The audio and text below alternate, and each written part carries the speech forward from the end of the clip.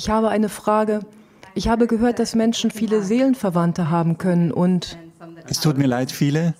Seelenverwandte. Leute, die uns herausfordern oder uns in Rage bringen. Aber ich habe mich gewundert, ob es eine Idee einer Zwillingsseele gibt oder jemand, mit dem du den Rest deines Lebens verbringen sollst.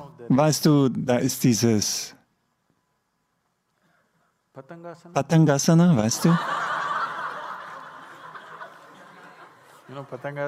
Kennst du Patangasana? Wenn du deine Fußsohlen zusammenlegst.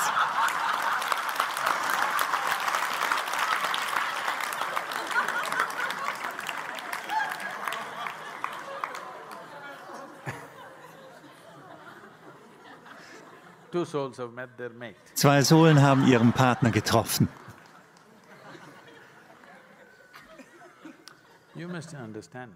Du musst das verstehen. Der Körper braucht einen Partner. Vielleicht, wenn dein Verstand nicht gut entwickelt ist, braucht dein Verstand einen Partner. Wenn deine Gefühle nicht allumfassend geworden sind, brauchen deine Emotionen einen Partner. Zumindest deine gottverdammte Seele sollte frei sein von diesem Verlangen. Ja oder nein? Wenn etwas als Seele bezeichnet wird, beziehst du dich auf etwas jenseits der Körperlichkeit, stimmt's? Wenn es etwas jenseits des Physischen gibt, würde es eine Seele, würde es einen Partner brauchen, frage ich? Partner bedeutet Begleiter. Es könnte körperlich sein, es könnte psychologisch sein, es könnte emotional sein, es könnte berufsbezogen sein.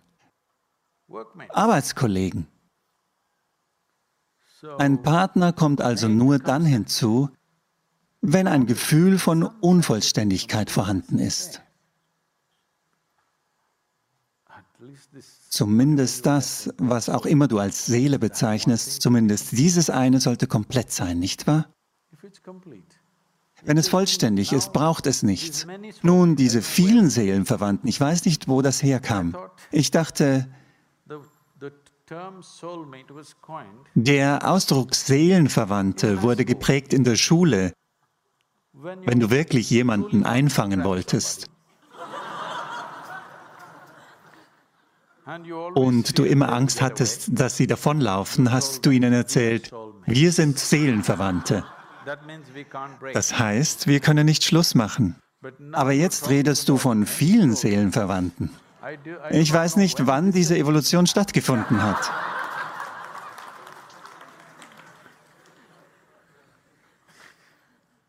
Das ist neu. Also verwendet jemand neues Vokabular den Bedürfnissen des Tages entsprechend.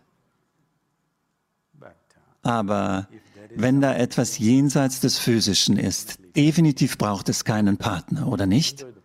Erfreue dich an Patangasana.